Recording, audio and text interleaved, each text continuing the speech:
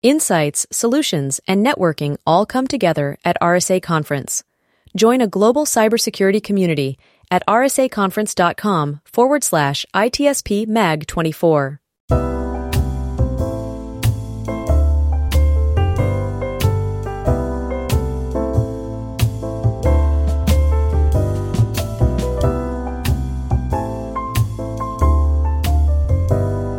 Welcome to the ITSP Magazine Podcast Network. You are about to listen to an episode of the Audio Signals podcast with Marco Ciappelli. In this new season, Audio Signals is repositioning its antennas, focusing not just on the stories, but on the storytellers. In our modern hybrid analog-digital society, the art of storytelling has never been more vital or displayed such a diverse array of forms. Recognizing this, our conversations will spotlight the narrators, providing a unique exploration into the minds behind the narratives. From authors to podcasters, visual artists to songwriters, and everything in between, we will engage with all who contribute to this extraordinary tapestry of human experience. We are all made of stories, after all.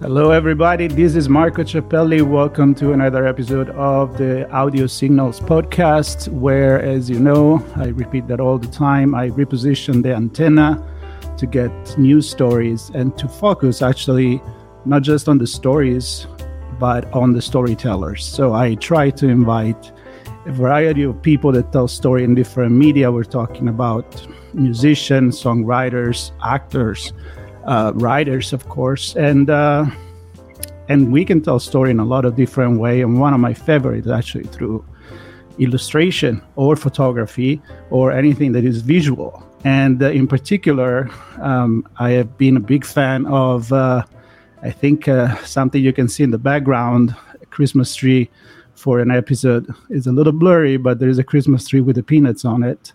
And it's by Garaldi, one of the probably most famous holiday album of all time. And the connection here, it's simple to make. If you're watching, you're already seen it. Justin Thompson is here. He happened to have a lot of lives, but the one that is connected to what I say is the fact that he's a senior artist at the Shultz Creative Associates for the Peanuts. But we're going to just have a cup of coffee here and look into how Justin got into this art, because of course it is an art, and we'll talk about a bunch of other things, all about storytelling. So stay tuned. I spoke enough. I'm going to let Justin come on and introduce himself. Hello, Justin. Welcome to the show. Thank you, Marco. Okay, briefly, I'm Justin Thompson. I am an illustrator right now. I've done a lot of different things, but in this current incarnation, I am an illustrator and a cartoonist. And I, as Marco said, I work for Peanuts up in Santa Rosa, California. We don't. The daily comic strip of Peanuts isn't published anymore. In the newspapers, they publish repeats. But for about 4 or 5 years, we were making comic books with a company called Boom out of New York. And those were news stories based on little stories that were in the strip. So they still were rooted in the strip. So that it still had the feel of Charles Schultz's sensibilities. And I worked on those comics a little bit. I did a little drawing, a lot of inking, a lot of coloring.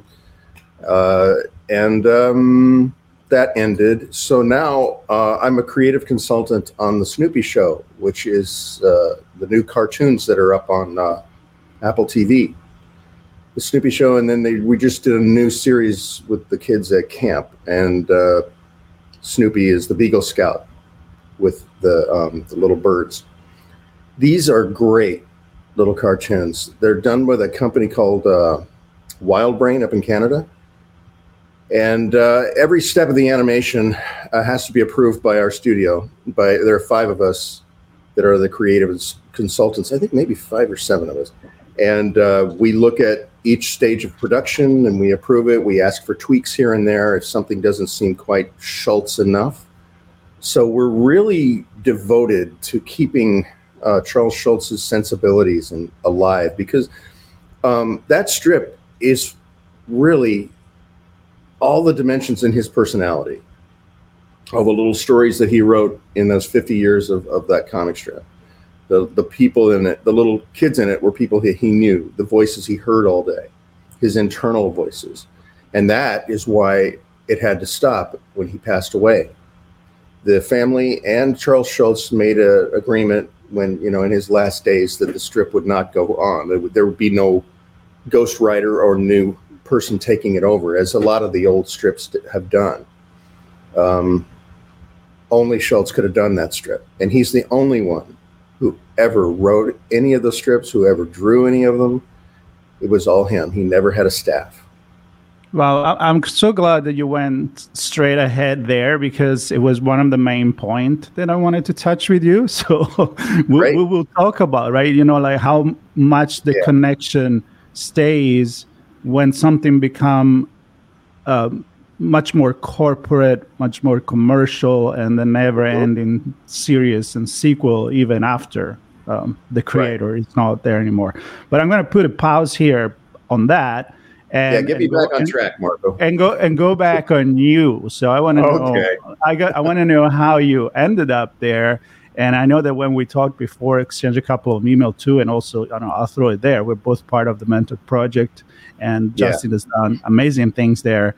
How did you stumble into become who you are now?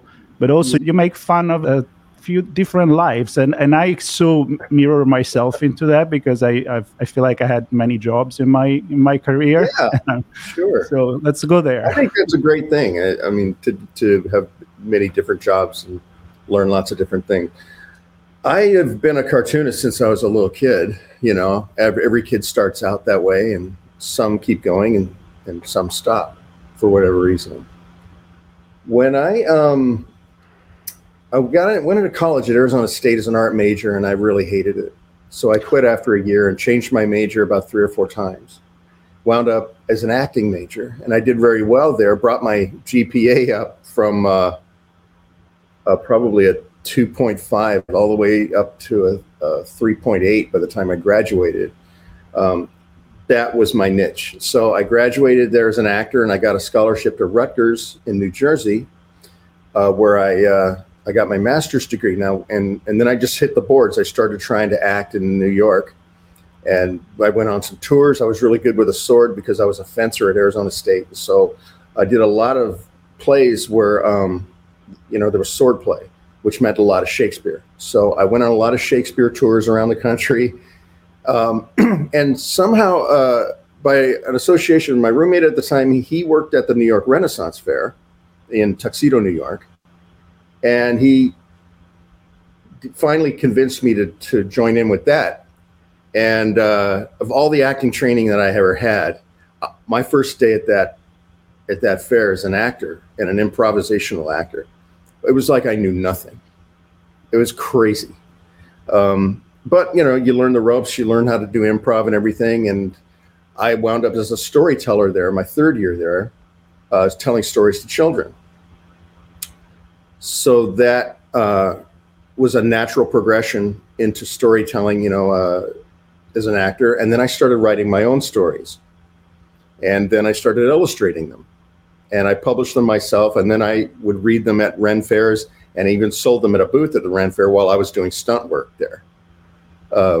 Jousting and sword fighting at the Ren Fair all day. So because I did those books, when it was time to move out to California, my wife and I had a son, and so we moved out to the Bay Area here in California because we wanted to raise our kid in the West. I started looking around for jobs. There wasn't much around here. And then I exhausted the very last outlet for jobs, Craigslist, that I hadn't tried that. I tried it. There was the listing for the Shultz job. And they said they were looking for somebody who had done merchandising, who'd worked with properties before. And I did that in New York. I was a graphic designer for about 5 years, designing cartoon characters and licensed characters on bedding and bath products. So that got me in there. And when I showed them the books that I had written and illustrated at the fair, they hired me. So that was what tipped me over. Now, the weird part about the Shultz thing is that I was a Charles Shultz fanatic when I was a little boy in the late 60s. That was everything to me. Those specials, when they came on, I had the paperback books that were reprints of the strips from the early 60s and late 50s. I would have one in my pocket with me as I went to grade school every single day, or there was one in my lunchbox. In 6th grade, my teacher had me draw a mural or paint a mural in his classroom on the back of a bookshelf, and I painted Snoopy and Charlie Brown and Lucy on it. That was in 6th grade. So this Peanuts thing has kind of followed me along, and it feels like it was something bigger than just chance that I would wind up there someday. Right. And I've been there 19 and a half years now. Wow. You know, it makes me think about this is a conversation I recently had with a musician. He's a songwriter, Drew Ryder Smith, and people can listen to that. It's on the podcast. Little plug here for myself. But we talked about being able to be a chameleon, and I'm connecting this with you, but still being in the realm of your interest, your main focus. So in the music industry, of course, we talk about writing song, playing music, work in a record studio, be a sound engineer, and all of that. And as you're telling me your story, yes, you had different life, but they were all gravitating around that artistic and storyteller, and of course, your passion for the Peanuts is the cherry on top. I knew I couldn't really be in a cubicle and do office work and things like that, not out of any arrogance of saying that's not for me, I'm too good for it. That wasn't it at all. It was just that I knew that I wasn't smart enough for that stuff. Well, I shouldn't shortchange it. I could have pulled it off. I did some temp work when I was an actor, so I did work in some big office buildings in New York, but I felt small there because I didn't feel like I belonged. I felt like, any minute now I'm going to screw up and I'm going to do something terrible because I just didn't get that world, so that's all on me. There's nothing wrong with that world. It's just that my brain and my aptitude feels completely inept in those situations. Yeah. Whenever I'm around the arts, I'm relaxed. I can think better. I have ideas. That's where I need to be. So yeah, I just flew around in that planet for most of my life. That's super cool. I love it. And again, I kind of see myself into that, even if I choose certain different routes, but it's, advertising, branding, but I've always been having my own thing, right? Yeah. I had very, very short amount of time where I was sitting in an office. And again, there's some people that thrive. They do amazing. They love what they do, the teamwork. I mean, they actually more like a hierarchy or whatever it is. I feel you. Let's talk a little bit more. Let's go back to now that we heard a little bit about you to Charles Shultz and how he was embedded with his life literally in this. So what happened when, as you say, somebody unfortunately passed or retire, and somebody sits there and say, can we keep going with this? Is it going to be, I don't know. I think Disney, I'm a big Disney fan. So how do you bring Disney when Disney is not there? And that's an easy answer. Go for it. Any Disney product has many, many hands in its creation. Whether it's Disneyland or whether it's the movies, whether it was comic strips, there were lots of people who were Disney. Right. There was only one man who did Shultz. One guy. Yep. That's the difference. And when I was going to Japan a lot, I went there every year from about 2005 to 2017 or 2018. I was kind of one of the studio liaisons to Japan, and I would meet with the licensees over there, and a lot of businessmen over there. And their art teams, and it was very difficult for the first few years for them to get the concept No, you can't just grab an arm from this pose and put it over on this pose to make Snoopy look like he's holding a sign up. It looks wrong because Shultz had a particular way of drawing his characters. They were perfectly balanced all the time. And one little thing would just tip it. And Shultz's characters are incredibly difficult to draw. Anybody will tell you that. And that's pretty much my job to, try to mock his style. And I do a lot of artwork that's supplemental art that we couldn't find in the strip or source material. So I'll have to create it based on that and make it look like it. I do that every once in a while. But we always try to use Shultz's work if we can. But every once in a while, great. But it's incredibly difficult to do. And so when they would be shifting around, I called it Frankensteining, when they take body parts from other poses and put it together to make one pose. It never worked. And so I told them, you cannot do this. You can't do this. And I gradually got them to understand the magic of Shultz's work. And then they started thriving. And we are so big in Japan. It's unbelievable. We're like the number 3 license in Japan. When I left, we were number 2. I'm not sure if we still are. But we were bigger than Disney in around 2016 or 2017 or so. So getting that sensibility across to the businessman and how important Shultz's drawings are and how difficult they are and have to be treated with care. That's a lot of what we do at the studio. How about sorry to interrupt you, but how about the cultural, because you bring in Japan, I've been there, love the culture there, and I see a lot of Snoopy and Hello Kitty, a few others, and they have a certain way. Their character are very, I don't know, simple, very kid-like, but they do advertising with kid-like character for important thing, insurance companies. They have 10 poses of Hello Kitty. You can take an arm from one and pop it onto another one, and it won't look different because of the simplicity. It's a little bit more of a doll in a way. Not in a negative way, but like you can take the arm, you can place it, and it's change very simple. Position, right? That and the simplicity breeds the kawaii or the cuteness factor of their merchandising. And I'm not really sure what they see in Snoopy and Woodstock because most of it's about that for them. They like the kids in the strip, but most of it's about Snoopy. Maybe they see that as simple. Snoopy is incredibly complex for as an artist to try to draw. It's very difficult. But maybe that's it. Maybe they see it as a very simple and beautiful property. I don't know. But it's a very different aesthetic over there.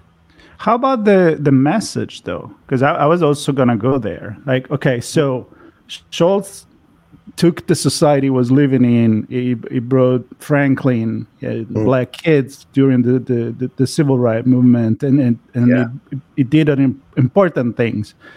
I mean, this is my impression. I didn't study the sociology of the Peanuts, but for me, he empowered a lot, even the women. I mean, Lucy and all the other girls. They're strong character from my perspective. And so he was reflecting the society of the time very well. He was helping it, maybe also making statement. And then you take this, and does it water down when you bring it to another country? Where how do you translate the culture? That's my question. Well, it doesn't always translate. It doesn't. And when I say Peanuts is the biggest property over there, like I said, it's mostly just about Snoopy and the poses we can do with Snoopy and how they can get Snoopy's little body and face on as many things as they can. They're charmed by it. Deeply, deeply charmed by Snoopy. And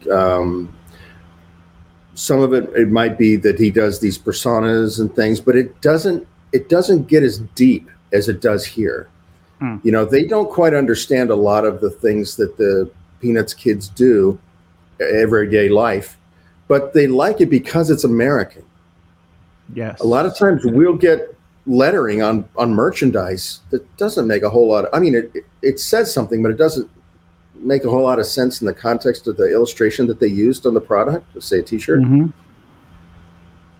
But they just like the lettering because it's American or English, So there's a lot of that. A lot of people here think Japanese culture is really cool with the manga and the pop culture and all that. Very attracted to that. It's the same way the other way around. They see Peanuts as inherently American. And I think there's a lot of the attraction for that too. But as far as the stories go, it doesn't mean that much to them, I don't think.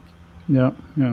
Can you think about other strips or cartoonists that have kind of in the same realm of Shultz in terms of the sociological aspect and the character that grow and reflect maybe adulthood, but they're kids? I mean, Calvin and Hobbes, I'm just throwing that there. I don't know how you feel about Calvin that. and Hobbes was greatly influenced by Peanuts. I think people don't credit that as much as they should, I think. But if you think about it, it is, right? I mean, there is the relationship. It's the... Absolutely. And Calvin wears Linus's shirt. He probably brought them at the same place. But it's not like he's copying Peanuts, but you can see the influence there, he wound up making it this beautiful comic strip with his own singular voice. I'm not sure how much social relevance came in there, but it didn't need to.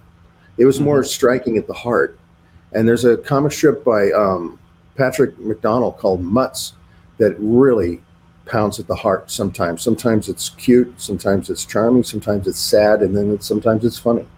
But I love that you have creators out there and editors who allow these creators to get so human, to play that range of emotions, And a lot of cartoonists, maybe they're timid or they don't want to go there. I can't imagine Garfield getting very touching, But for a time in the 80s, Bloom County really hit the nail on the head. It had a lot of socio-political themes in it, but it was a very charming setting with kids and a couple of talking animals. It spoke to the time of the 80s, maybe even into the 90s. I'm not sure how long it ran, but that was a pretty good, pretty strong strip that really got a fantastic following.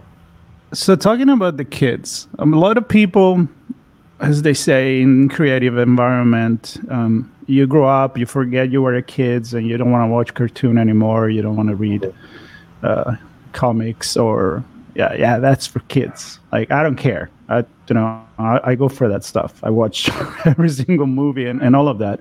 But my question is, how hard is to take the responsibility to educate kids and give them a moral by sharing the story? And I think I'm coming more into your present role as educator or mentor. So, I mean, I feel like it's extremely important in our society storytelling, fairy tale, even in the Grimm brothers, they've always been like, okay, maybe they were not cute, but that's how you teach lessons to kids. The moral: don't get lost in the wood, don't do this, don't do that. There is a bad wolf out there. So there are some cartoons out there that are good about that. I remember I was raising my kids. They're 18 and 21 now, but when they were kids, there were some cartoons that we found that had some good moral lessons, but that's very hard to do anymore.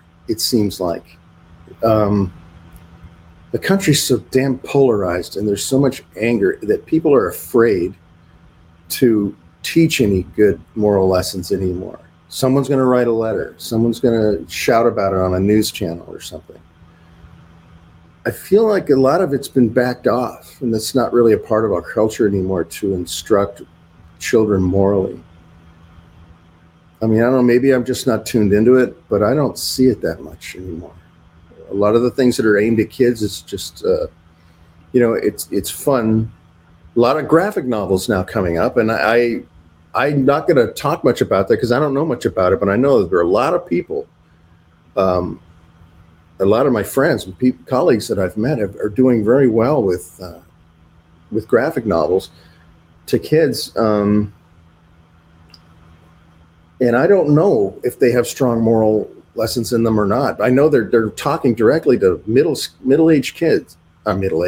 school kids. That's their target. But I'm not really sure about the content. I don't read them, so I don't know. Right. Yeah. Well, my feeling. It used to be. Yeah. I mean, my feeling of that is that, that's what kids can learn, and people can learn even by watching it, an entertainment TV show. But whatever happens there, you kind of reflect in what you see, what you hear, and so I think it's important. But apart from that, also maybe choose a career, maybe in what you do, right? In being an illustrator. And I don't want to go in generative AI unless you want to. Generative AI and artificial intelligence in creating that. So I don't want to open that can if you don't want to. If you want, but feel free, or you come back.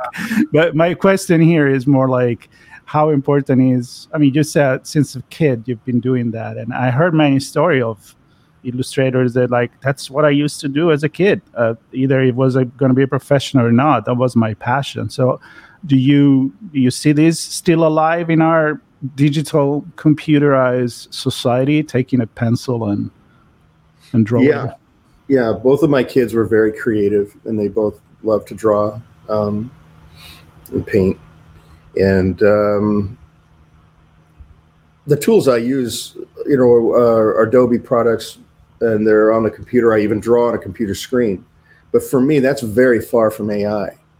I'm using these programs as tools to create, but I'm still using my hands and my mind.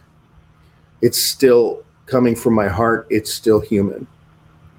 It's not making fun of humans, which is what AI does. And I'm greatly offended by AI having anything at all to do with the arts. It's like, stay in your lane, robot.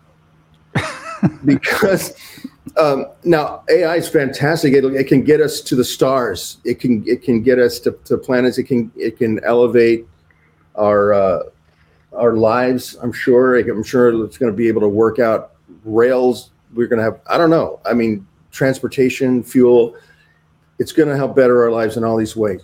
But why is it messing around with the arts? It's now in just about every art form, including writing. And boy, that's really a big insult to me, because those are the expressions of the human soul. That is not working out a timesheet, which would be great for AI. Work out how to distribute things in an estate sale or something like that. That's fine. But when an individual's expression is not being looked at as much as an AI creation, I think that we're in big trouble there. And I don't know why these guys do this with AI within the arts. What are you doing? Why? And I think it boils down to a lack of respect for the arts that's always been inherent in the people who don't do that kind of thing. Yeah. So you see art as a more artisanal endeavor, right? I'm from Florence, Italy, so I'm thinking the Renaissance. I'm thinking sculpting. I'm thinking painting and getting dirty. You do that too. And I agree with you. I mean, I love AI. I talk about it. I talk about the future of it. And I use it sometimes I'm not an illustrator, so I'm more of a writer. So if I want to illustrate something I write, it's easy to say, hey, Dali, design this for me. But it's never perfect. It's never inspiring, to be honest with you. And it's also, but I think that to go back to the labor with your hands, you said you draw on a computer, but you're still using your hands. Yeah, it's still channeling an expression of an idea that I had, or something that it's the same thing as if something hurt me and I wanted to write a poem about it, and I type it into the computer. That's still from my heart into my hand onto You're that. Still pouring that in a human way. Yeah. Right. So I'm thinking, even if AI is not going to go back, and I don't want this to become a conversation about AI, but let's go back to the storytelling. Yeah. I don't like that people think that now I can go to the artificial intelligence, say, write a good story. The hell is a good story, right? And the easy button, and it's crap. Garbage in, garbage out. That's for sure. Yeah. So how do we try to keep, on your opinion, this love for kids to experiment with their hands? Because there's a side of me that think that is innate in us. It's a human treat to play with your hands as a kid. Mm-hmm. And I don't want us to lose that. I don't want art school to become, here's your computer, do everything here. I think you still need to do it with your hands. What's your it's funny. My youngest is taking a pottery class right now. Love it. First semester in college, and they'd never worked with clay before, and Tara's always really clean. They never really wanted to have any dirt or anything in it. But man, oh man, every weekend I see Tara, and they say, "Oh, you got to see what I created. I made this so-and-so mug, or I made a bowl, or whatever." It's so, and you really like this, huh? And they're like, "Oh my God, it is so much fun." We can't lose that in schools. Yeah, we cannot lose that at all. Any kind of arts where the kids are using charcoal or pastels or pencils or clay or whatever like that. Like you said, they got to get their hands in it first. It's a big experience growing up to have that little corner of the brain filled. Yeah, and then maybe bring that to the digital form as a medium, but you're still just using a medium. You're not using a thinking elements to it, right? Is a tool. It's just a tool, just like you'd use a pickaxe to dig in for gold in a mine. You don't use your hands there, but because that tool is going to get into the dirt or the wall quicker and get your goal quicker. Just like when I create a comic strip on my electric tablet and I'm drawing on the screen and creating it, it just goes faster than when I'm having to do it with my hand on paper, and I can correct mistakes much easier on the computer screen. Command Z, if I get a line wrong, you could boom. Yep. I don't have to erase. So it takes it makes things go a lot quicker, and I'm not using up a bunch of paper, so I'm saving trees. Right. It's how you interact with it. Yeah.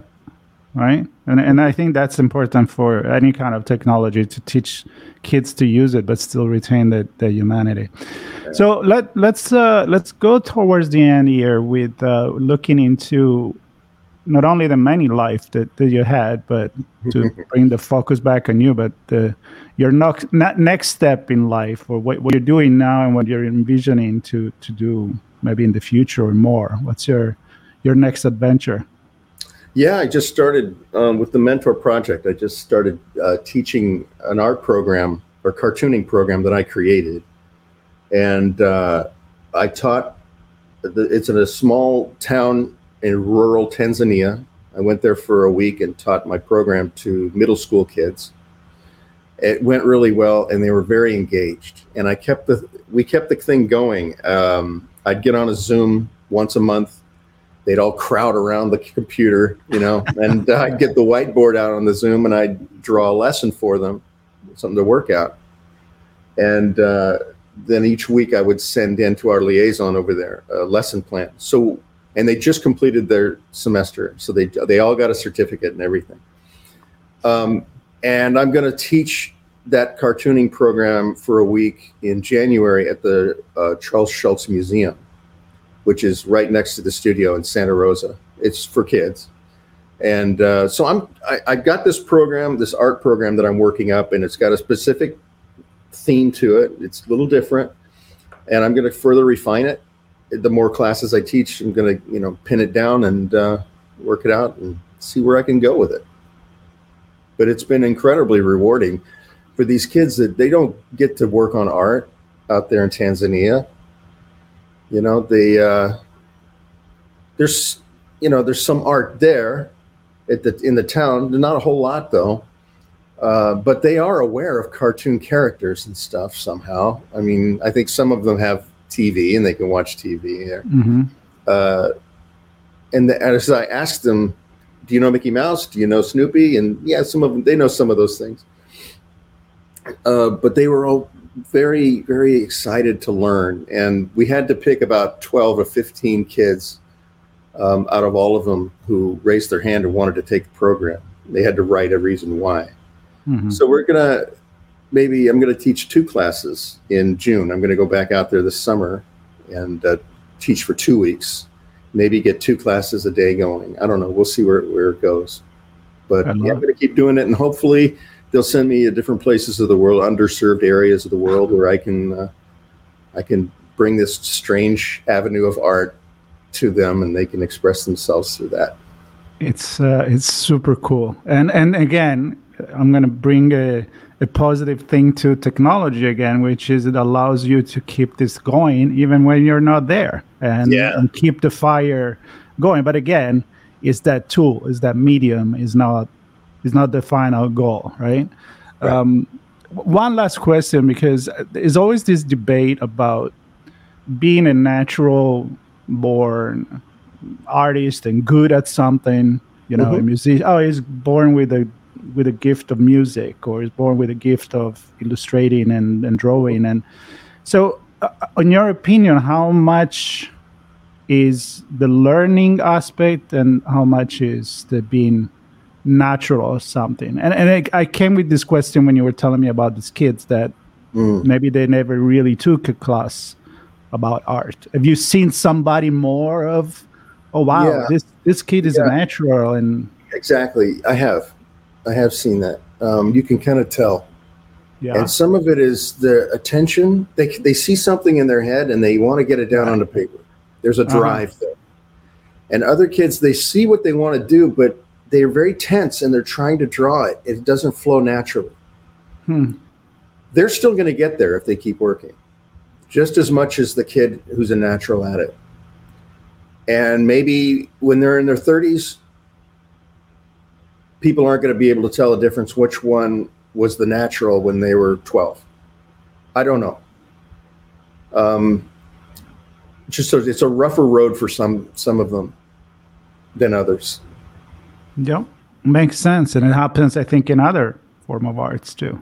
The kids can grab a guitar and kind of like, okay, I can hear what I want to play and find the right notes naturally. Yeah. Other are going to have to study maybe a little harder.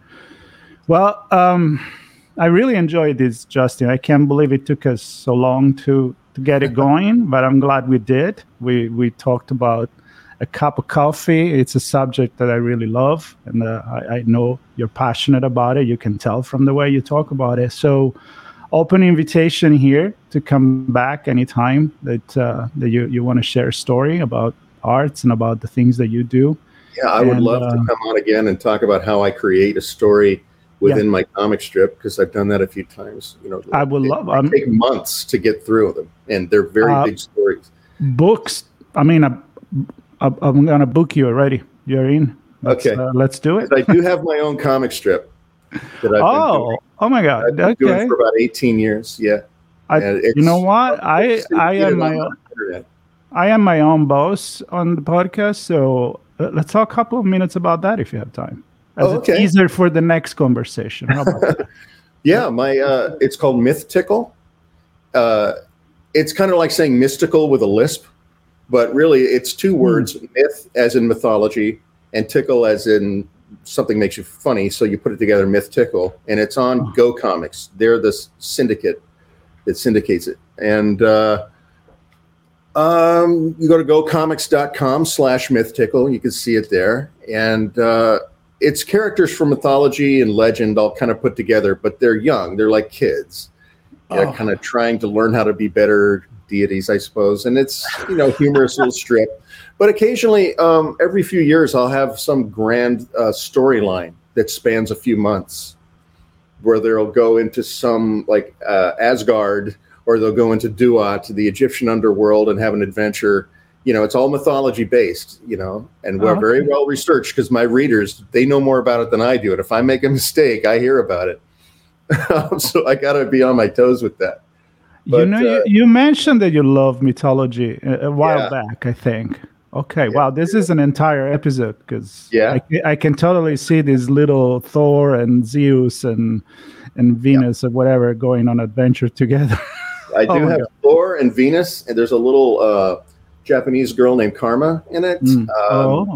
The main characters are a dragon and a knight, and Anansi, and I have an African creatrix goddess named Ziva. And, they pop up everywhere, wherever the joke would be best said by this character or whatever. I just decide all that. And if you go there today, there's kind of a holiday card there featuring the universal monsters, like Frankenstein, Dracula, and Igor and stuff. Little Christmas card there. So go check that out. Cool. I'll be sure to do so. And I'll put the links, all these links, just share it with me, and I'm going to put it on the notes. Okay. So on this podcast, people can go check it out. And absolutely, I want to dig into your brain on how you go from an idea to the story, plot, and actually the illustration. That would be really fun. And I think at the core of storytelling for what the core of this podcast is. So great. We'll see you again soon. For everybody else, subscribe to this show so you will know when the next with Justin come up and all the other storytellers that I have on the show.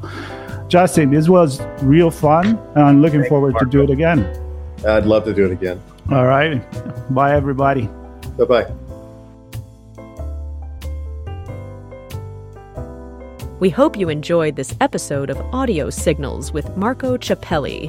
If you learned something new and this conversation made you think, then add this show to your favorite podcast player, subscribe to our YouTube channel, and share the ITSP Magazine Podcast Network with your friends, family, and colleagues. If you represent a company and wish to connect your brand to our conversations and our audience, visit itspmagazine.com to learn how to sponsor one or more of our shows.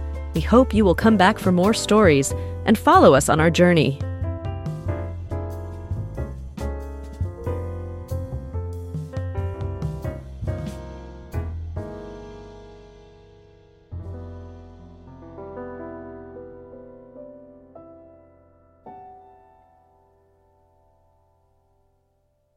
Insights, solutions, and networking all come together at RSA Conference. Join a global cybersecurity community at rsaconference.com/ITSP Mag 24.